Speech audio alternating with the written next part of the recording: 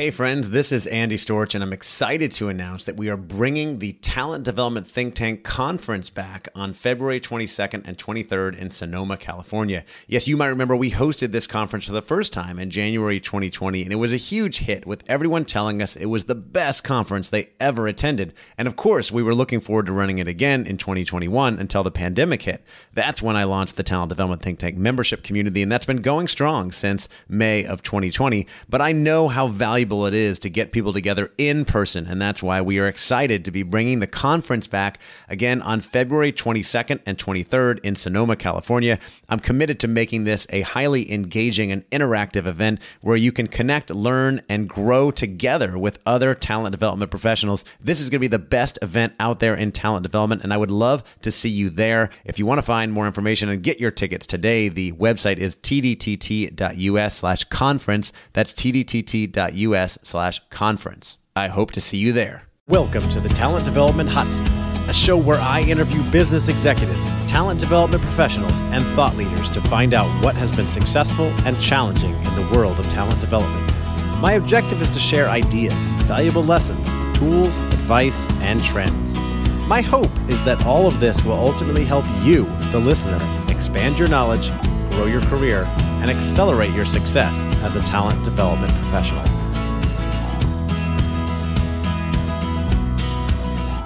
Welcome to the Talent Development Hot Seat. I am your host, Andy Storch, and I'm excited that you're joining me today for a conversation with Bill Treasurer. And Bill is the founder of Giant Leap Consulting, a courage-building consulting firm.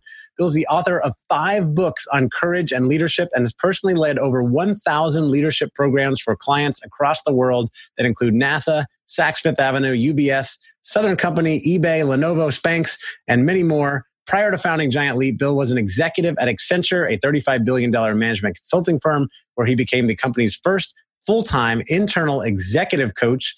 And Bill now resides in Asheville, North Carolina, which is like a vacation wonderland. So he's living the dream. Bill, welcome to the Talent Development Hot Seat. Andy, I'm so thankful to be here. And but you live in a pretty good place there too. It's great for vacationers. I do. It's true. I live in Orlando, which is probably the number one tourist destination in the world, mostly for all the theme parks. I don't know if it is for the weather. I feel like it's very hot, but obviously when you live up north in the cold, that can be pretty appealing. But this time of year, it's warm everywhere. So we're okay. We're recording this in the summer, but I'm excited to talk to you because anytime I come across anyone who is talking about courage, I think it's such an important thing to get into, especially when you really get into what it means to be courageous, and which is not, as I've found, the absence of fear. It's really about acknowledging fear, which a lot of people don't take the time to do, and then taking action anyway. So how did this all come about? Tell me, how you got to where you are today and what you do. Yeah, the inspiration for me to have a courage building company. And so Giant Leap Consulting, our mission is to help people and organizations be more courageous. And for me, if I rewind my career far enough, the reason is because I encountered my own courage at one point. I was not a great athlete, not built for football, not tall enough for basketball. But one day at the local pool, me and my buddies were doing back jumps and back dives. And by mistake, I pulled my legs around. I did a backflip. And they couldn't do it. So this became my little sport. And I got good as a springboard diver on the low board. I won the Westchester County Diving Championships 3 times where I grew up in New York. And then colleges started to dangle scholarships in front of me. And they said, Bill, you're a great low board diver. We think we'd like to have you here. We might even have a scholarship. But you also have to have a high board list of dives. Tell us about your high board list of dives. And I didn't have a high board list of dives because I was and am petrified of heights. So what happens a lot of times, Andy, is that the thing that is your limitation, the thing that challenges you, the thing that pokes you in the chest and says, you're afraid of me, what are you going to do about it? And then you have sort of a choice to make. Am I going to, in my case, would I run away from another sport? Or would I run towards the carrot of maybe getting a scholarship? And so I had a coach who would take me down to Iona College in New Rochelle, New York, where they have a diving board that was built on a hydraulic lift. So we could actually take it and move it from 1 meter to 1.5 meters. And now, and then I did like 100 dives there and 200 dives there, 300 dives. I got used to it. And when I got bored, he now moved it to 2 meters. And then I do 100 dives there. And eventually I got a 3-meter list of dives. And by walking through fear, as you said, and I got a full scholarship to West Virginia University. But it didn't stop there. That same process I used later to become a member of the U.S. high diving team, diving from heights that scaled to 100 feet into small pools, traveling at speeds in excess of 50 miles an hour. Whoa. Still afraid of heights. Huh. How did you do that? It's the same process. Like no high diver goes from 100 feet even one time before jumping 100 times from 1 foot. There's an incremental process. And this is really how courage can work sometimes when you do what I call lead ups.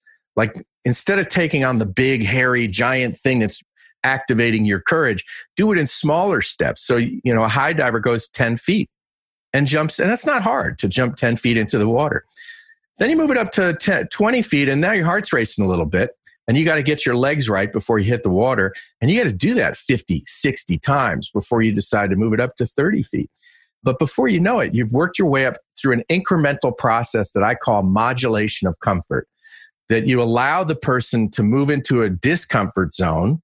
And discomfort is preeminently important when it comes to courage, because it's where you find your courage, not in comfort. You find it in discomfort. So you got to move into discomfort. But then you have to let people acquire skills in that uncomfortable place, gain some confidence, gain some competence. And as they do, once they get routinized with it, they're going to eventually get bored with that. Then it's a clue. Boredom's a great clue.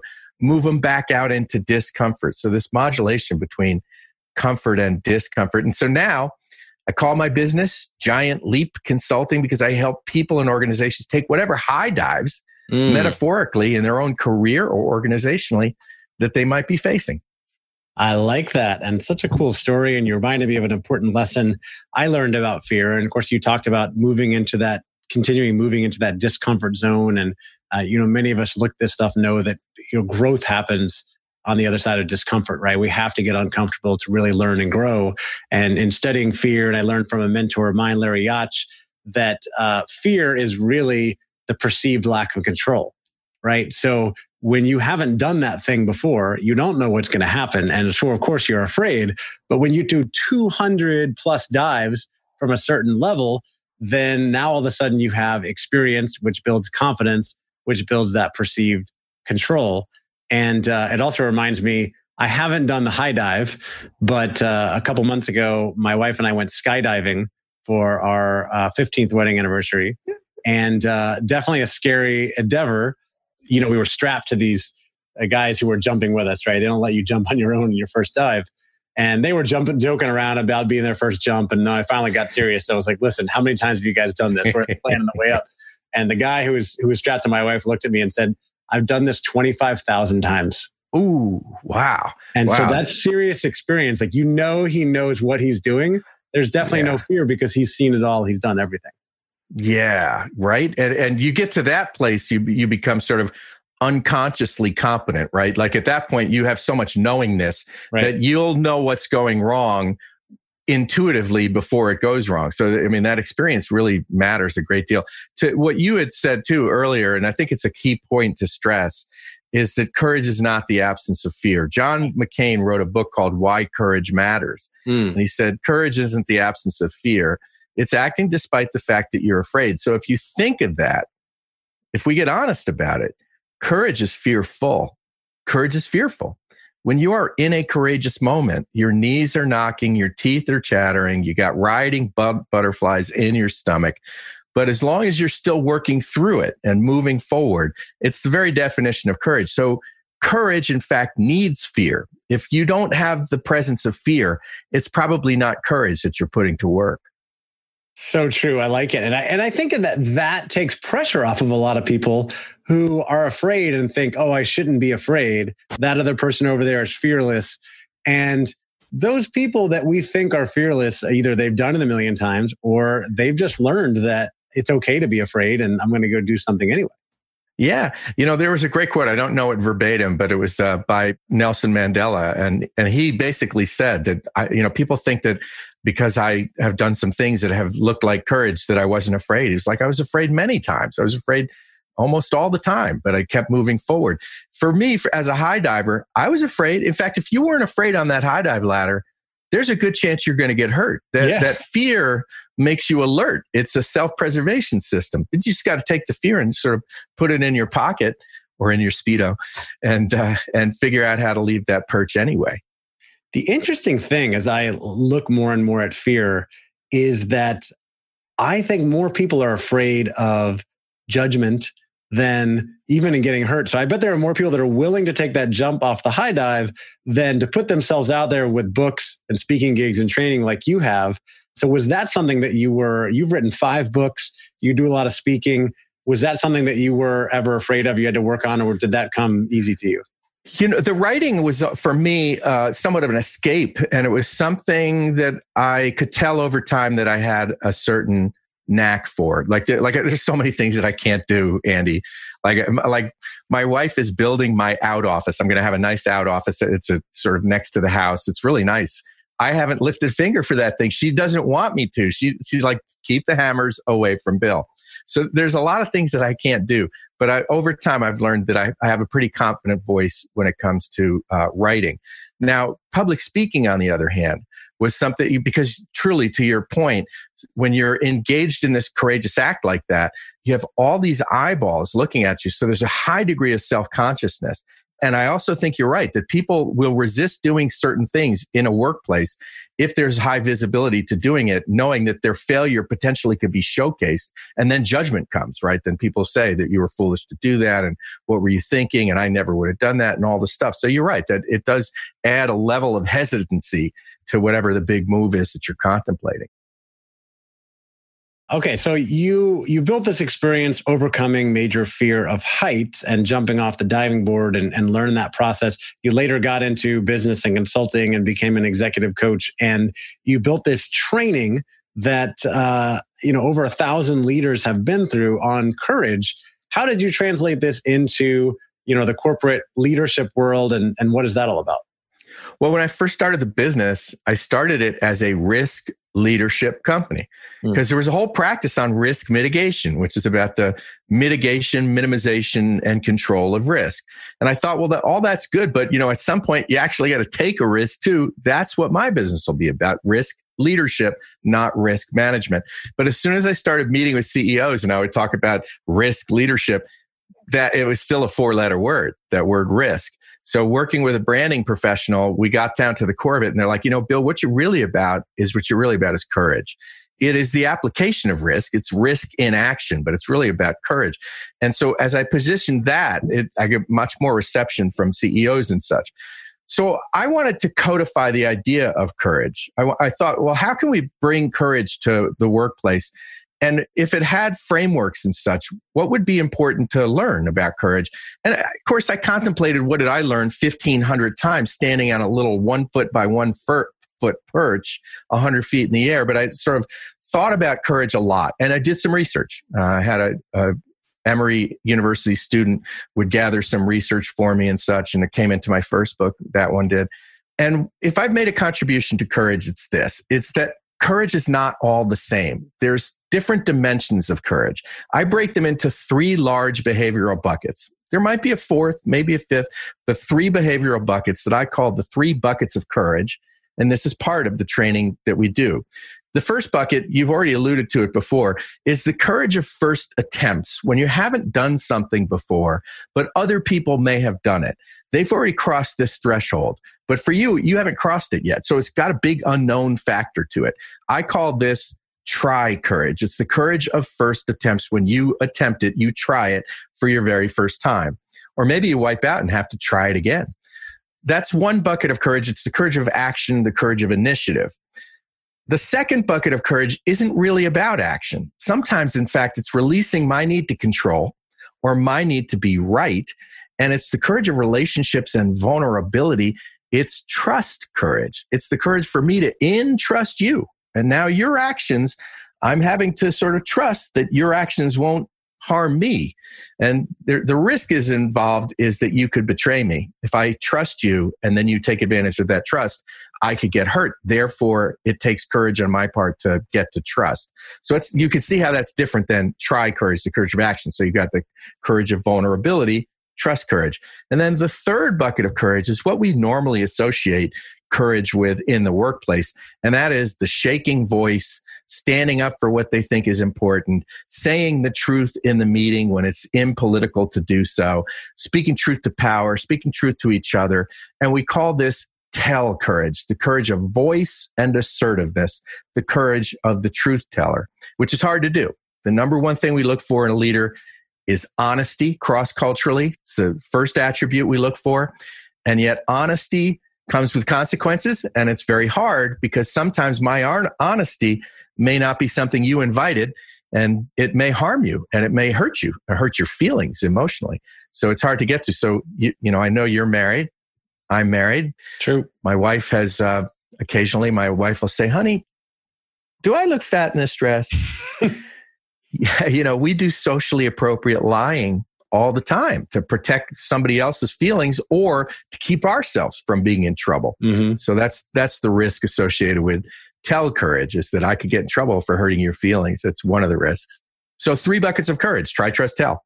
Right. Okay. I like that. And I can easily see, especially from my work in the corporate world, where that is needed in different areas. You know, looking at that first bucket of first attempts, I see that one as a big one. That was a big shift for me.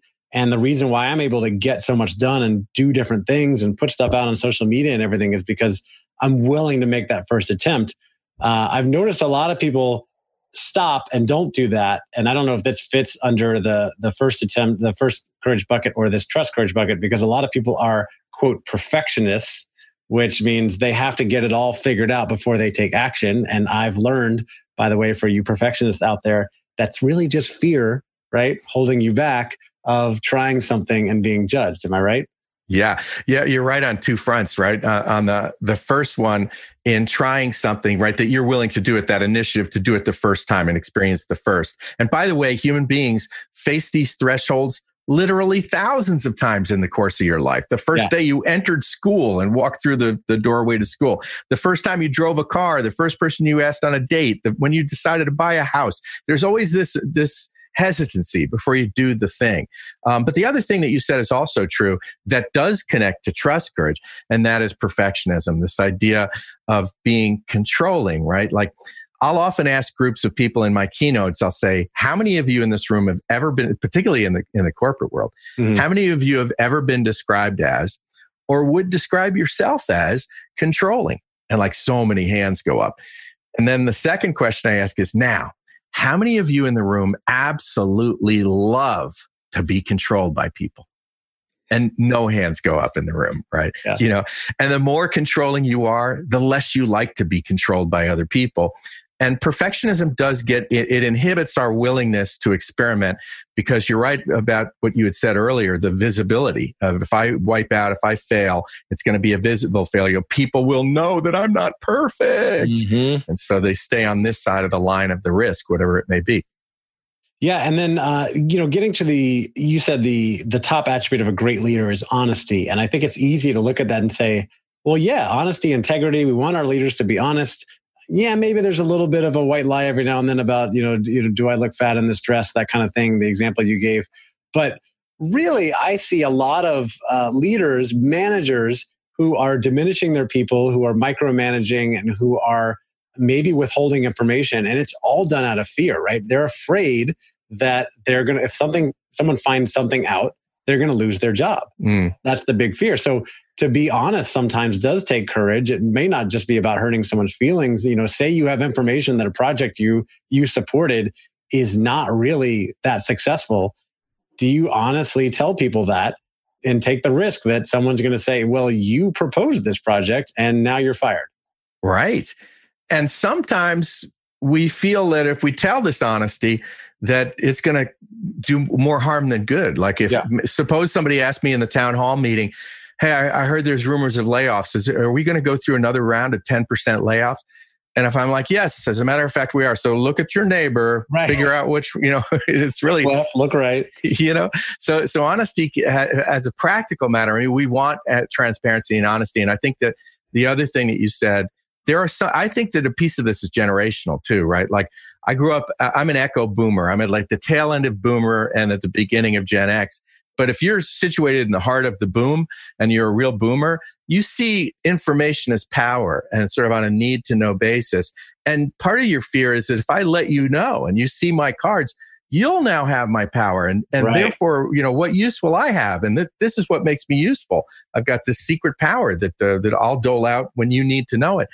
So there's a lot of fear around that transparency. Yeah. But now get the millennial generation who grew up with it, right? Like in good ways and bad. The Edward Snowden, Julian Assange, this is part of this, sort of the world of today. I'm all about transparency. I like to think I am, but maybe my kids would say different. I don't know. No, I think that authenticity and transparency is so important in leadership today. And I'm at the end of Gen X, beginning of millennial generation, and I think that I don't never like to generalize about relation, but generally, millennials on into Gen Z now are used to information being readily available for everything, right? So knowledge, like you said, is not power because I can get knowledge anytime I want. I just go on Wikipedia or YouTube and learn anything, right? Right. It's action, it's execution, it's relationships that are power in my mind.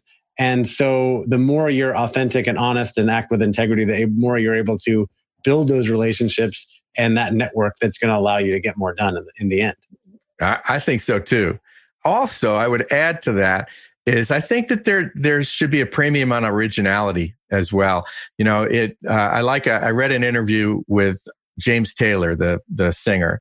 Yeah. And he said what he missed about growing up in Chapel Hill area, North Carolina, where he grew up, is he missed taking long walks and having long thoughts that you could bring to completion, where you were thinking yourself, mulling something over and really dwelling on something so that by the time you were done thinking, you had formed your own belief, right? Versus there was a book a couple of years ago called The Shallows, how we're all sort of like surfing along from thing to distraction.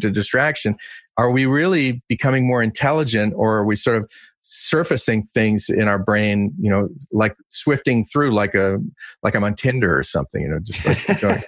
I don't know anything about that. All right. Yeah. So we've been talking a lot about theory, fear, courage, leadership.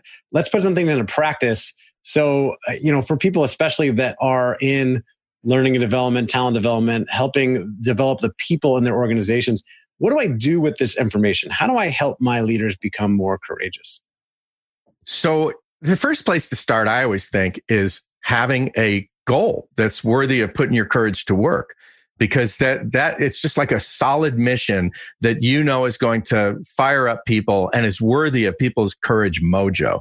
So what I tell people at the individual level is to answer the holy question, the 4 most important words you'll ever learn in the English language. What do you want? What do you want? What do you want that you don't have yet? That there's a gap between who you are today and who you are trying to become. And what are the courageous actions that will help close that gap and get to you the place that you want to be? But organizationally, that would be, you translate that same idea of what do we want, the holy question, into what are the strategies of this company we're trying to become that we are not yet now, that would require the courage mojo in order to get to that place. So that's the first place to start, is having a worthwhile goal that fires you up and makes you want to put all your passion and energy and courage to work. Yeah, and sharing that with others. I mean, having your manager, other people on board so they know what that is. You reminded me, for anybody who's read The Coaching Habit by Michael Bungay-Stanier, who I'm actually interviewing next week. Hey, good. Tell him Bill Treasure says hello. I saw him last week at ATD. We're friends. Oh, nice. I will tell him that. And, one of the 7 questions that he talks about in that book is, what do you want? And it's really like, stop dancing around and assuming things. If you're managing someone, you're coaching them, ask them what they want, and then you can help them figure out how to get there, right? Yeah, exactly. Actually, in my case, I had a Catholic priest tell me that when I was 31, I was going through some stuff in life. And he sort of looked at me and asked me that question, told me it was the holy question. And I've never forgotten it. And I use it in coaching. And then I read Michael's book. I've got it on my shelf. And I was like, yeah, the question. There it is. That's the question. I heard it here. Okay. So help people figure out what they want. You define the vision or the goals. That's the most important thing, to know where you want to go organizationally and individually. And then how do we help people become more courageous along the journey? So if you're in a leadership role and now you've got people reporting to you, one thing that you should do is let each person know. Maybe it's during their performance review, maybe it's during a team meeting, but you got to set the expectation that you're wanting courageous behavior out of people. And that means that you're going to ask them to do things that are uncomfortable. I mean, let's just be clear about a leader. You know, you've got two responsibilities: leave the company better off than you found it, and leave people better off than you found them. And that means your job as a leader is to make people uncomfortable.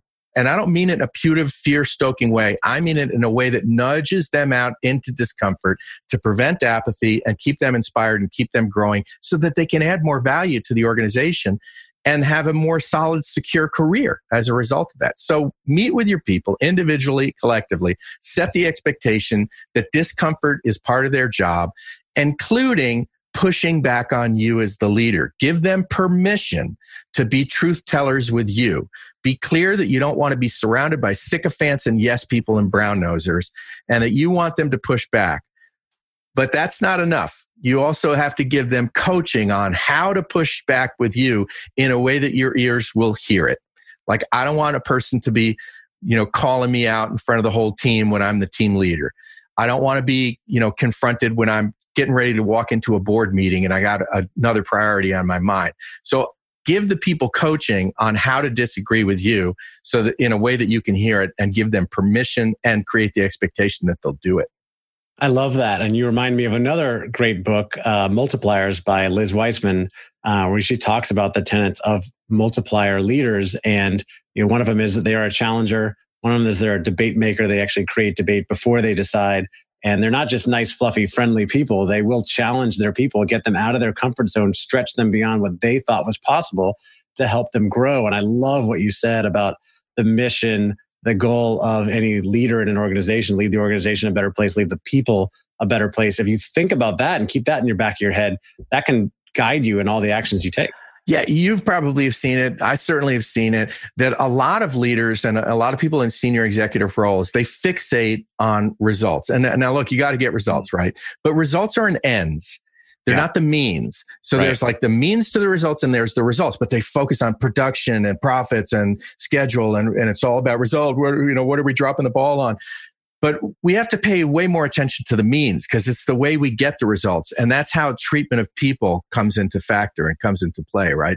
And challenging them and helping them grow and creating appropriate, healthy debate and healthy disagreement. Those are means to get you the results that you want to. I like that. And to that end, you have a book called Leaders Open Doors, a radically simple leadership approach to lift people, profits, and performance. So you're bringing all these things together: the people's, the profit, the performance. But what does doors have to do with it? What is this book about? Andy, you might like this. You've got 2 kids, is that right? That's right. Yeah.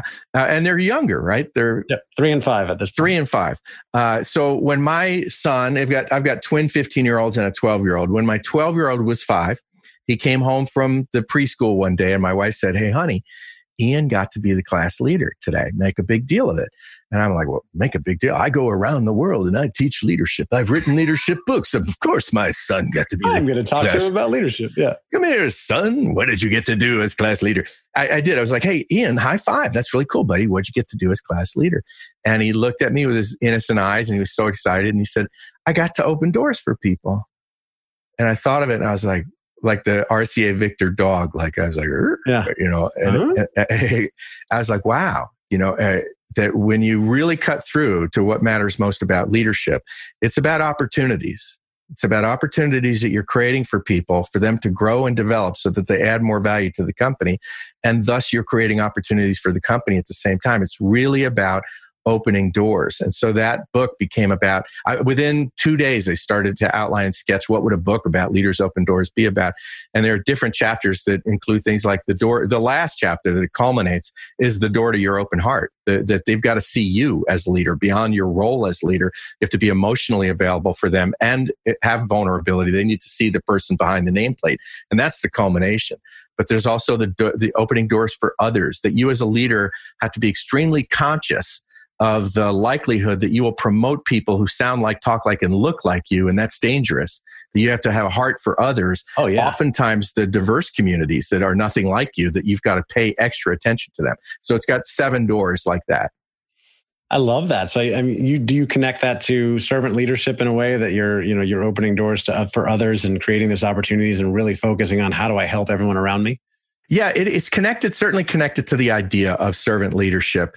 And that idea that, that my job is to do right by my people, right? Now, and I'm always cautious like that word, because it has a little stigma attached to it. On the one hand, if you know what servant leadership is about, you sort of get it, right? Yeah. But for sort of the old style leader, they might be like, that was servile, and that, it sounds like impish and it sounds weak. But to the extent that it means focusing on your people and taking the focus off of you, like I always say that the number one law of leadership is it's not about you. Right? It's not about you, the leader. It's about those being led. That's where the attention needs to be. Not how much power I'm getting. What are my options and shares? How much is my compensation growing? How big is my parking space? What's the next level I got to climb? It's not about you. It's about them and what you're doing for them to better their lives and conditions in the service of helping them better the company that they're serving. I like that. And the same can be said for parenting, right? The number one rule is it's not about you. And I even worked with a parenting coach at one point who told me the most important advice was, I forget what his acronym was, but it was basically to remind yourself that it's not all about you, right? It's about them. And like even the tantrum they're having is not about you. Stop taking everything so personally, that kind of thing. Yes. But I want to go back to what you're saying about leadership and where leaders often hold people back, and that risk that if you really pour into people and develop them, that they might get promoted to your level. They might even rise above you. And I think that, one of the biggest things that holds leaders back from being true multipliers, to use Liz Weissman's terminology, and really multiplying their people, is that fear that they are going to develop their people in a way that's going to surpass them, and that the company's going to go, oh, you know what, Bill, you developed these people, they're better than you now, so we don't need you anymore. They're going to let you go, which in my mind is just, I totally get it, but it's crazy because if they would hopefully recognize you as a talent developer, right, a talent magnet, and would want to keep you. But I think that's the fear that holds people back. It is a fear that holds certain people back, right? This idea that if I, and you've heard this too, but the equation is people are like, well, should we really invest in training and development? Because then that person becomes poachable and they might go somewhere else. And then you're like, well, what are you going to do? Not invest in them and have a lower quality talent base that is not poachable? So I think it's the same thing sort of when it comes to leadership as well. So sure, you could take the risk and invest in spending time developing the people that report to you. Maybe they will move up. First of all, so what, right? Like, I mean, there will be opportunity for you too, and you're creating a legacy. You're leaving the company and people better off, like we said, that's so important. I think that it goes back to an earlier point. You talked about authenticity and transparency. I like a leader who's comfortable in their own skin, and that can withstand flack when they put forth an idea, that their identity doesn't need to be validated by whether people like them or don't like them, and that are comfortable enough to take joy in somebody else's success, right? To be able to invest in a person and take joy when they get promoted and take joy when they get poached and brought to a higher place in the organization and not feel personally threatened by it. But a lot of people have their own idiosyncratic self-consciousness. I think it's why it stands out so much when you have somebody who is authentically comfortable in their skin and doesn't feel threatened by things like that. Yeah, absolutely. And I think it takes you so much further when you spend all your time rooting for other people and you help other people, then they're going to help you. You're going to be rewarded for it. There may be some stumbles along the way. All right, Bill. So you've written 5 books. You've run this consulting practice. You've done all this great work. You've trained thousands of leaders. You've accomplished so many things. What's been your proudest accomplishment along your journey, if you had to take it down to one thing? I guess I could answer that question in two ways. One moment that I had that I really loved is I have worked with one company. I've worked with plenty of companies, but one company I've been working with for 15 years. And I've worked with some of those project managers before they were project managers, became division managers, and are now vice presidents. And I remember at a strategic planning offsite, sitting back with another colleague of mine, and we were looking at people that were giving the presentations now, and they were like in, sport jackets and dressed nice and showing professional PowerPoint slides, talking with confidence about the company direction. And I remember when they were showing up in jeans and work boots and didn't take a care in their own professionalism.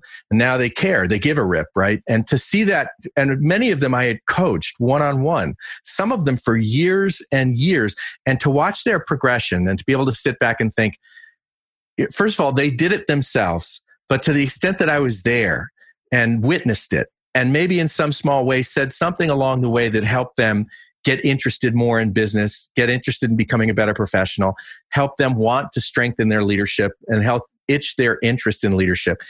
That's a great accomplishment. I'll take that, right? Like that's extremely gratifying and meaningful. Yeah, you developed people. You helped them along in their career. That's definitely something to be proud of. All right, flip side, you've done all these things, but I'm sure in your mission to try things and do all kinds of different stuff, right? That you've made some mistakes along the way. So what's been your biggest failure or mistake, and what did you learn from it? Andy, look at the time. I'm sorry, I don't have time to talk about that, so we'll have to close up now. I appreciate it. It seems like you're evading the question, Bill. I can't tell. Is that fear? Yes. I'm being a boomer. I'm just going to tell you when I need to tell you. No, it's the one that comes to mind is, again, same client, one of my best clients. There was a point in time where they were talking a lot about accountability. And it came enough at a different level meetings I'd be at. I heard it come up a number of times. So I thought, you know what, I'm going to develop a course on accountability to serve and satisfy the client. And I went out and I did. I found some expertise on accountability. I talked to an author of a book on accountability, put together a workshop. I was already working with this group going through a leadership program, and I sort of had free reign over to be able to do the summits that we were having. And so I did a workshop on accountability, and it went really well. And I did a survey as part of that. But the survey involves certain mental gymnastics that when you're interpreting the results, you have to sort of flip it. One question be 1 to 5, and the other one be 5 to 1. So there were times where you had to flip it. The participants that I did the survey for and the program for, they loved it. But then I brought all this information, so proud that I had done this with the leaders, right? And I bring it to the senior most people in the company who I had quarterly meetings with.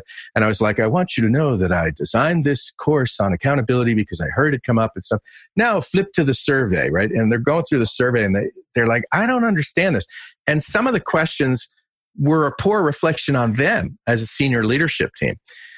Man, they were like, now why did you do this again? And why'd you go off on your own and do it? And how you never asked us for any input? Or that we could have been, useful to you in doing it. And it was really, it stung. That meeting, I was like embarrassed. And the owner of the company said, Bill, this is not your work. And it was like, ooh, it's like an arrow through my heart. Because on the one side, I was like, holy crap, do you realize the work that I put in to pull all this stuff together and extra time that you didn't pay me for? And I did this? That my ego was telling me that, but the sting of it was like, man, wow, that was a huge blind spot. Why didn't I even reach out to them and get their input and their shaping and such? So it taught me a lesson, and it taught me the lesson was one of my own pride that, sometimes we as consultants, we want to come in with the answer and we want to prescribe what we think is best. And we do it with good intentions, right? But it works so much better when you do training with people and not to people.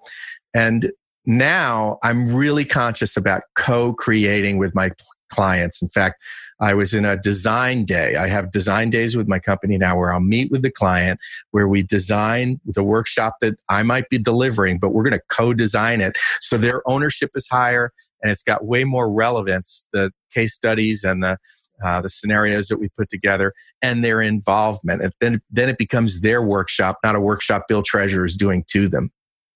Yeah, I love that lesson. And I am all about co-creating when I develop custom programs that we co-create with our clients and make sure that we have all the right stakeholders in the room. That way, when it gets, it goes live and they say, oh, this is not right, or try to get skeptical, you say, hey, you were in the room. You co-created this with me.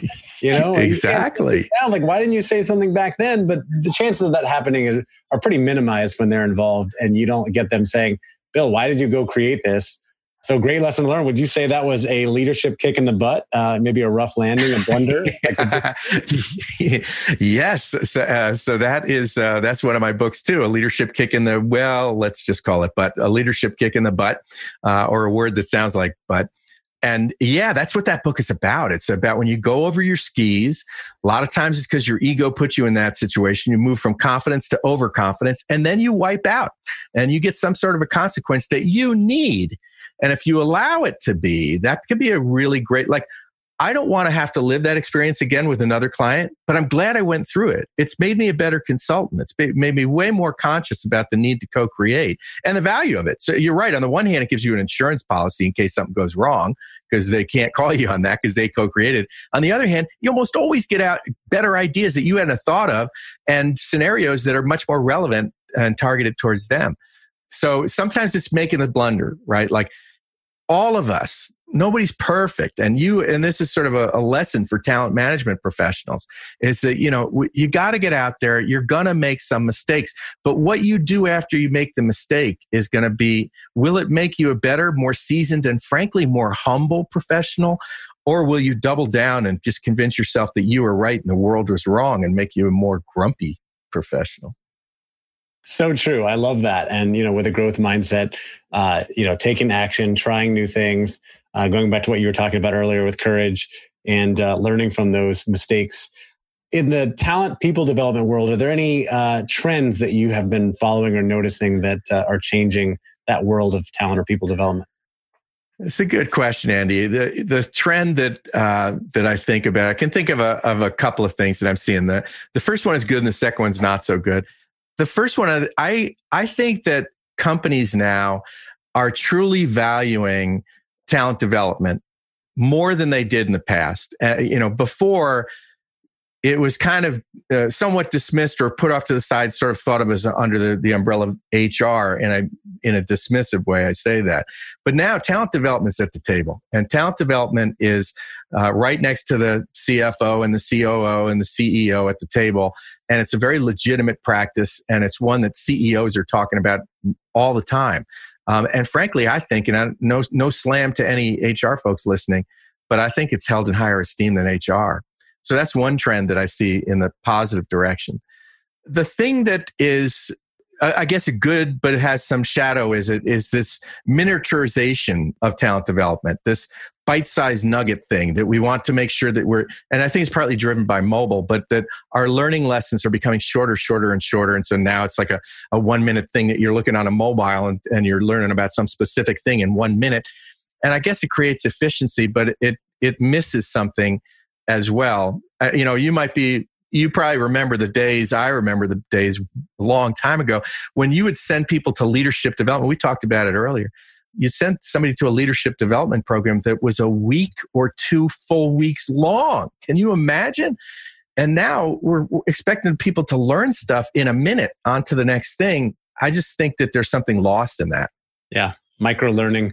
I've had good conversations with a lot of talent leaders about this, and there's certainly a trend of a lot of organizations going to micro learning, but I think the smart talent leaders know that there's still a time and place for the big, important programs. That's how we change mindsets and behaviors. And so I just ran programs the last 2 weeks in a row that were 4 days long and were highly effective. Nice. Executives, the organization I was working with. So I appreciate that. What's a book that you highly recommend that has been impactful for you that you often recommend to others that is not your own? Well, it might surprise people, and it's an oldie but a goodie. I think there's sometimes a danger when it comes to leadership development that we get a little bit caught into platitudes. We get a little bit of the deification of leadership. I kind of did it myself. I mean, probably my personal favorite book of the 5 that I've written is Leaders Open Doors, because it's got a beautiful spirit behind it. And it's written to be simplistic with a certain innocence. But I think that we also need to be extremely conscious of leadership in the wrong hands and how dangerous it can be.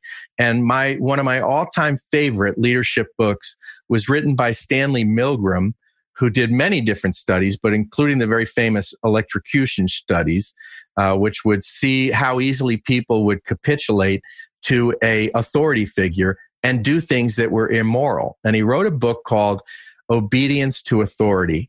And it's an eye-opening book that I think if you're a leadership practitioner, you got to look at the good stuff and the Blanchers and the Kusin and Posner and all the other, good stuff, Simon Sinek and such. But you also got to have a heads-up consciousness about the danger of leadership in the wrong hands and why human beings will so easily capitulate to abhorrent leaders who end up doing bad things eventually.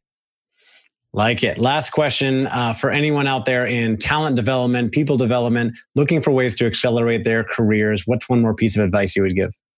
I think invest in yourself. It is a talent-driven business. It is a talent-driven industry.